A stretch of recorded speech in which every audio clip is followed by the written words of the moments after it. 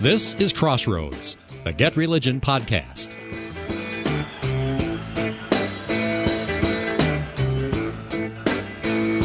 The Washington Post headline, Pope Francis opens debate on LGBTQ inclusion, women's ordination, and celibacy. Issues on the table at Vatican Synod likely to provoke conservative Catholics in the U.S. It's writing, of course, about the Roman Catholic Church's Synod on Synodality. Greetings and welcome to Crossroads with Terry Mattingly. I'm Todd Wilkin. Thanks for tuning us in. Terry Mattingly is Senior Fellow at the Overby Center for Southern Journalism and Politics at the University of Mississippi. He's founder and editor of GetReligion, author of the weekly On Religion column for the Universal Syndicate, and the book Pop Goes Religion. Terry, welcome back. Glad to be here. So why are journalists saying that these Catholic debates over same-sex union blessing rites are really just a matter of ideology instead of doctrine? Well, there's two reasons for it. First, the Pope used the word during his remarks in Lisbon not that long ago when he kind of lashed out gently at his American critics and said that they were replacing faith with ideology. So the Pope introduced the word. However, journalists have been using this word for years now instead of using the word doctrine. Because if you think in Get Religion terms and through some of the phrases we use a lot, I frequently, when others on the site, repeat the mantra that politics is real. Religion, not so much. And then if you continue that kind of equation, if religion, if doctrine affects things that are real, then the motivations for those debates and clashes must be political, ideological. So I think that's what we have here. We have what is clearly a debate about doctrine in the Roman Catholic Church, and specifically about a concept called the development of doctrine. And what does this common phrase in Catholic thought, what does it mean? How does doctrine change?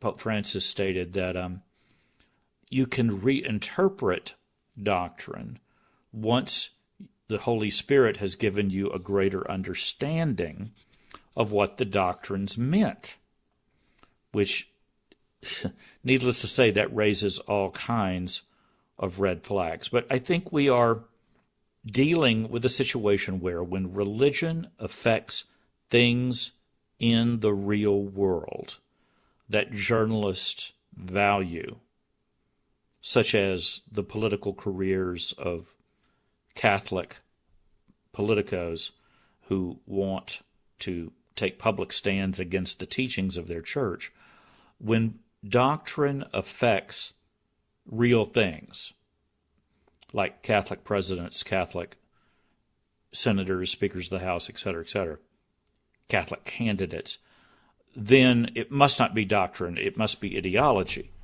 because things that aren't real can't affect the real world.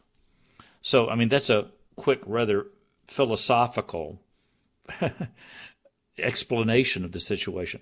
But I also think it's interesting that even within the church, this shows up very clearly in a New York Times piece about the Synod and about what the Pope had to say about same-sex union blessings, or the blessing of gay Catholics who are involved in same-sex unions. I think that's the way the reformers would word it. This gets us into the heart of kind of the Pope's arguments, and we'll come back to that. But I think that right now there are Catholics who are saying, oh, this isn't about doctrine. Nobody's talking about changing doctrine, except the conservatives who say we're trying to change doctrine. We're not really trying to change doctrine. We're just trying to change pastoral practice of how we treat people in the Catholic Church. So I guess maybe that's a third reason for the problem, and that is that Catholics themselves seem to be having an argument about whether this is really all about doctrine or not. So what did you make of the coverage on the part of kind of the two papers of record, beginning with the New York Times? Well, the New York Times has the main piece in the secular press. The Canadian Broadcasting Corporation did something short that's not as important to me as the New York Times. Then you have lots of Catholic coverage, and meanwhile, Catholic Twitter, it's safe to say yesterday, I think someone said that basically Catholic Twitter had a nervous breakdown yesterday.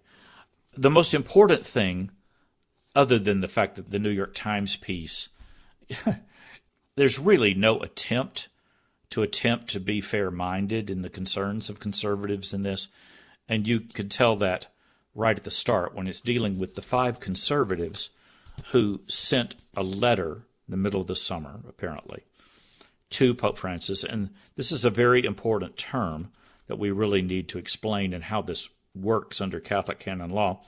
They sent him what's called a dubia, which is plural for the Latin word for doubts, that they have doubts about something that has been stated in public life, and they're sending formal questions to the occupant of the throne of St. Peter, asking him for his take on these questions.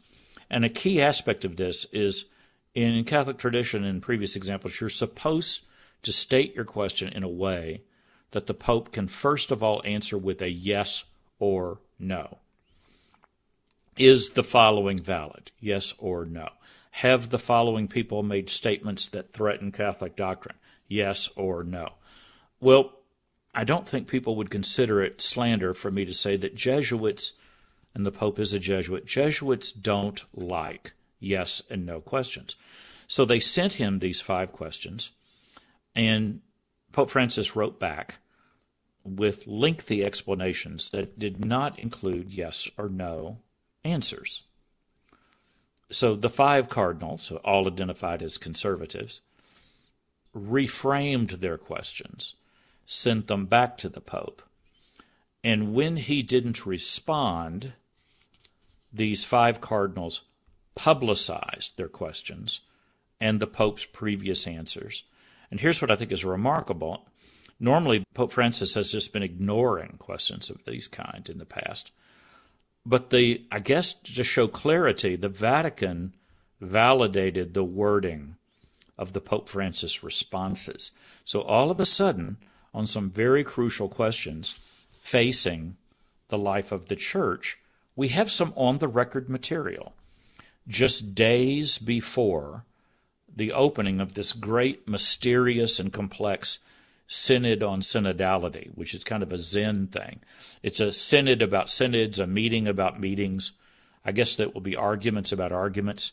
You can go on with this kind of logic. But the truth is, nobody really knows what this meeting is or what its teaching authority is. This is not Vatican III, even though I've seen references to being kind of a warm-up for Vatican III, kind of a trial balloon for Vatican III.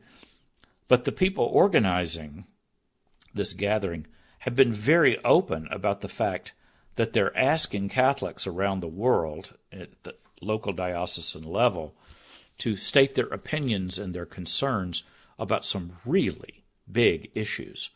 And we're dealing here with the ordination of women, at the very least to the altar diaconate. We're talking about the status of LGBTQ Catholics. We're talking about the receiving of Holy Communion by people whose divorces have never been signified as real, the divorces by Catholic canon lawyers, their own bishop, etc. We're talking about priestly celibacy, another rather important issue, is on the docket for discussions during these meetings. What happens at the end of the meetings? At the very least, I think you have Pope Francis being able to say, I heard the Holy Spirit speaking through the Synod saying that we should consider making the following changes in the life of the church. Now, this is where you get into a distinction between the doctrines of the church, as printed on the pages of the Catholic Catechism, the doctrines of the church, and the mere pastoral policies and rules that govern ordinary life in ordinary pews and before ordinary altars. So, what is the Pope up to? Trying to figure out what he is doing is kind of a Rubik's Cube. I combined two images there, the movie The Matrix and a Rubik's Cube. I don't know if anybody's put those together before, but maybe that's what this is. Anyway, what is the Pope doing? That's a great question. But again, this New York Times piece works you through a couple of statements that I think readers will want to look up for themselves. Early on, the piece says, in their letters, they urged Francis to slam the door on proposals that they believe could erode the doctrine of the Church, including the blessing of same-sex unions. Now, once again, notice this is just the opinion, just the beliefs of these five cardinals. If I were the editor, I would immediately ask, okay, what does the Catechism actually say? What have previous popes said? What has this pope said before? Because just 2 years ago, the Pope agreed with a Vatican document that said you can't bless same-sex unions. But so this is just these five paranoid conservatives and their adoring fans. The word adoring is literally in the lead. They just believe this could erode the doctrines of the Church. So this isn't about doctrine. The Pope makes it very clear that he isn't changing the Pope's doctrines on marriage.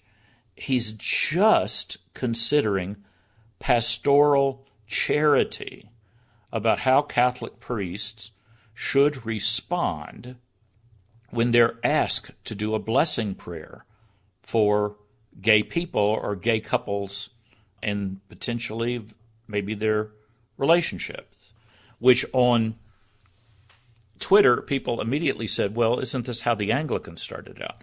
You had these blessing services that were not marriages, but they occurred in a church. There were flowers, there were special music, special clothing. There was a big reception afterwards. People exchanged rings, or they held up the rings they've already exchanged. And that's not a wedding, it's just a blessing. Which brings up the old quote about it walking like a duck, quacking like a duck sort of thing. It just seems to be a secular world distinction, but it's hard to say whether or not it changed what Catholics have taught. But the Pope insisted this doesn't change the doctrine of the Church. Then the New York Times story goes on to say that these conservatives are just a, quote, small group that is making a big racket in defeat. So they've been defeated in their attempts to not have the Church's doctrines change. Doesn't that kind of imply that doctrine is changing? And then you have the leader of the gay ministry, the most powerful gay ministry group in the Roman Catholic Church, New Ways Ministry, saying that I can understand why Cardinal Burke and the adoring conservatives are worried. This will have a tremendous effect on pastoral practice and church life. At which point the question is, well, what shapes pastoral practice and church life if it isn't doctrine? Why would you have church life and pastoral practice if this wasn't consistent with the doctrines of the Catholic Church? And then this leader, Francis de Bernardo, went on to say that instead of eroding doctrine, the Pope's view on blessing those in unions was a development of it. And Pope Francis himself has added a lot of material to this discussion, that when things flow from the grassroots up, which is kind of his description of the Synod, then it's valid to reinterpret doctrine. So once again, we have an interesting three-step process. This isn't about doctrine. It's about pastoral practice, but this could be a fitting development of doctrine. even though we said that this isn't about doctrine. Is that clear? Or is it apparent how strange this is and complex it is? So what should media-savvy customers and consumers, what should they expect from coverage of this synod on synodality? What should they be looking for? That's a really tough question because it presents us with a kind of concentrated version of something you and I have discussed many times, which is how do we handle the media right now in general? Simply stated, I think that concerned readers are going to have a selection in their social media. They're going to need to have links that take them to places. They need to read the mainstream press, and then they need to read critics of the mainstream press. I would suggest they follow the work of our own Clementi Lisi, who is also the editor of a website called Religion Unplugged. And he will be writing like crazy in the days ahead. I think they should seek out, let's say, a liberal Catholic paper. National Catholic Reporter leaps to mind. A centrist Catholic paper like Crux, C-R-U-X, or maybe the website The Pillar, and a conservative Catholic paper like the National Catholic Register. And they should kind of compare what they're seeing there. But I was exchanging some emails with Clementi Lisi earlier today, and he sent me a list of websites that are carrying the actual documents and transcripts of some of the debates from what's happening in the Senate. And if people are really concerned, I'd suggest they actually read the key statements on their own. It's a sad commentary, but that's where we are in the world right now. It's kind of like my ongoing pledge to myself. Like during the most recent election, people heard this as partisan coming from either direction. I made a vow never to let Joe Biden or Donald Trump appear on my home TV screen. I just felt this was good for my stomach lining. And what I did instead was if something came up that was important, I looked up transcripts of what the candidates actually said, and then I read the transcripts instead of reading interpretations of the transcripts. That's a lot of work. I don't think everybody would do it, but in the case of this synod, on key issues, I think that's what readers are going to have to do. So what is next if this pastoral option that's being floated by Francis is accepted or even not clearly rejected by the Synod on Synodality? Well, there's a priest on Twitter who goes by Father V, and I looked up some background on this man, and he is a former chaplain at a Notre Dame University dormitory for men. He's been active in Catholic education at several levels, and I haven't been able to get in touch with him, but his tweets have been very interesting.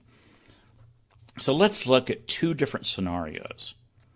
So let's say that what we end up with here is kind of an Anglican local option on issues of blessing same-sex unions, to where some bishops approve of it and some bishops don't approve of it. And this could even be as simple as the Roman Catholic Church deciding not to discipline bishops, like in Germany, that allow people to proceed with these kind of blessings. I would remind our listeners something we've discussed before, and that's a very important quote from Cardinal Jean-Claude Hollerich, who is the Relator General for the Synod, the person who is kind of in charge of shaping its debates and shaping the documents that go into it and the documents that come out of it. Some people have been calling him the head of the Synod, and no, I think that that's Pope Francis. But Pope Francis chose this man, a European bishop from Luxembourg, chose him to be the Relator General to control it. Now listen to this quote from last year. This man, this cardinal, said that Catholic teachings on, quote, homosexual relationships as sinful are wrong. Jumping ahead, I believe that the sociological and scientific foundation of this doctrine is no longer correct. It is time for a fundamental revision of church teaching, and the way in which Pope Francis has spoken of homosexuality could lead to a change in doctrine, unquote.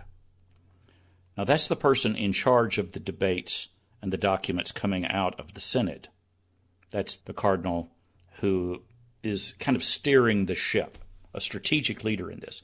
So even if the assembly, the Synod, doesn't end up taking a clear position on the blessing of same-sex unions, it could just simply leave the status quo where it is, which is that Rome is not disciplining bishops who are allowing their priests to do same-sex blessing rites without being disciplined.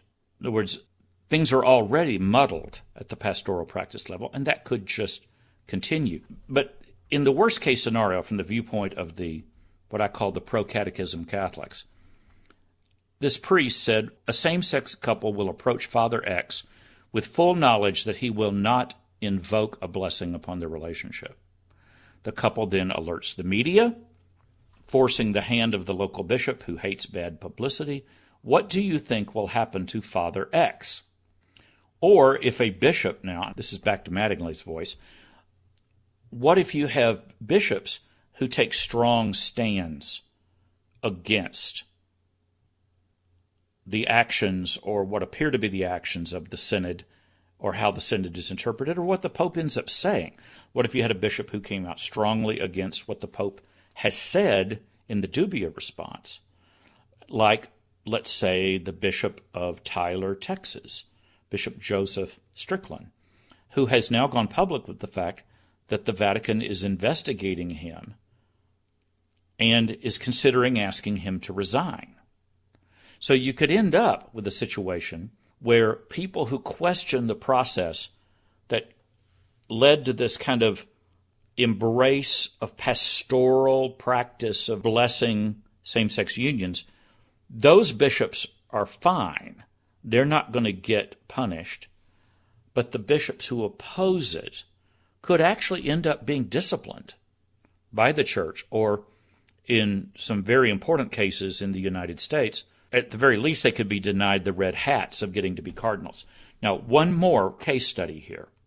We've talked a lot about situations where you have Catholic schools now being sued by gay Catholics saying, I got fired from my teaching position because I had a secular same-sex marriage, and I was fired because of my beliefs. And the school is claiming what courts have called the ministerial exception, a very important concept in First Amendment church-state law right now, which is that doctrinally defined institutions, say hospitals, parachurch groups, nonprofit ministries, Catholic schools, maybe even Catholic parishes, some of them are being sued for firing people for these reasons. What happens to the ministerial exception if all of a sudden the person who got fired can say, well, look, the Pope doesn't think it was wrong for my same-sex union to be blessed. He thinks the church should show charity toward me.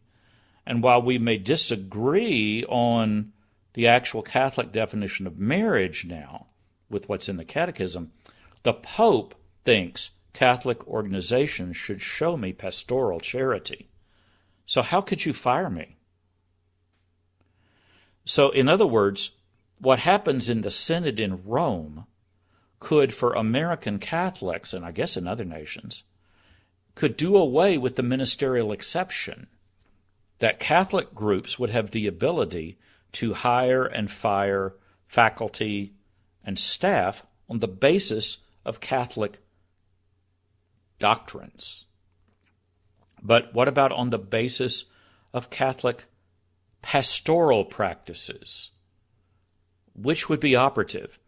Listeners can think for themselves, how do you think courts right now would handle that argument by gay Catholics who want these Catholic organizations to recognize with charity their same-sex relationships. That could happen.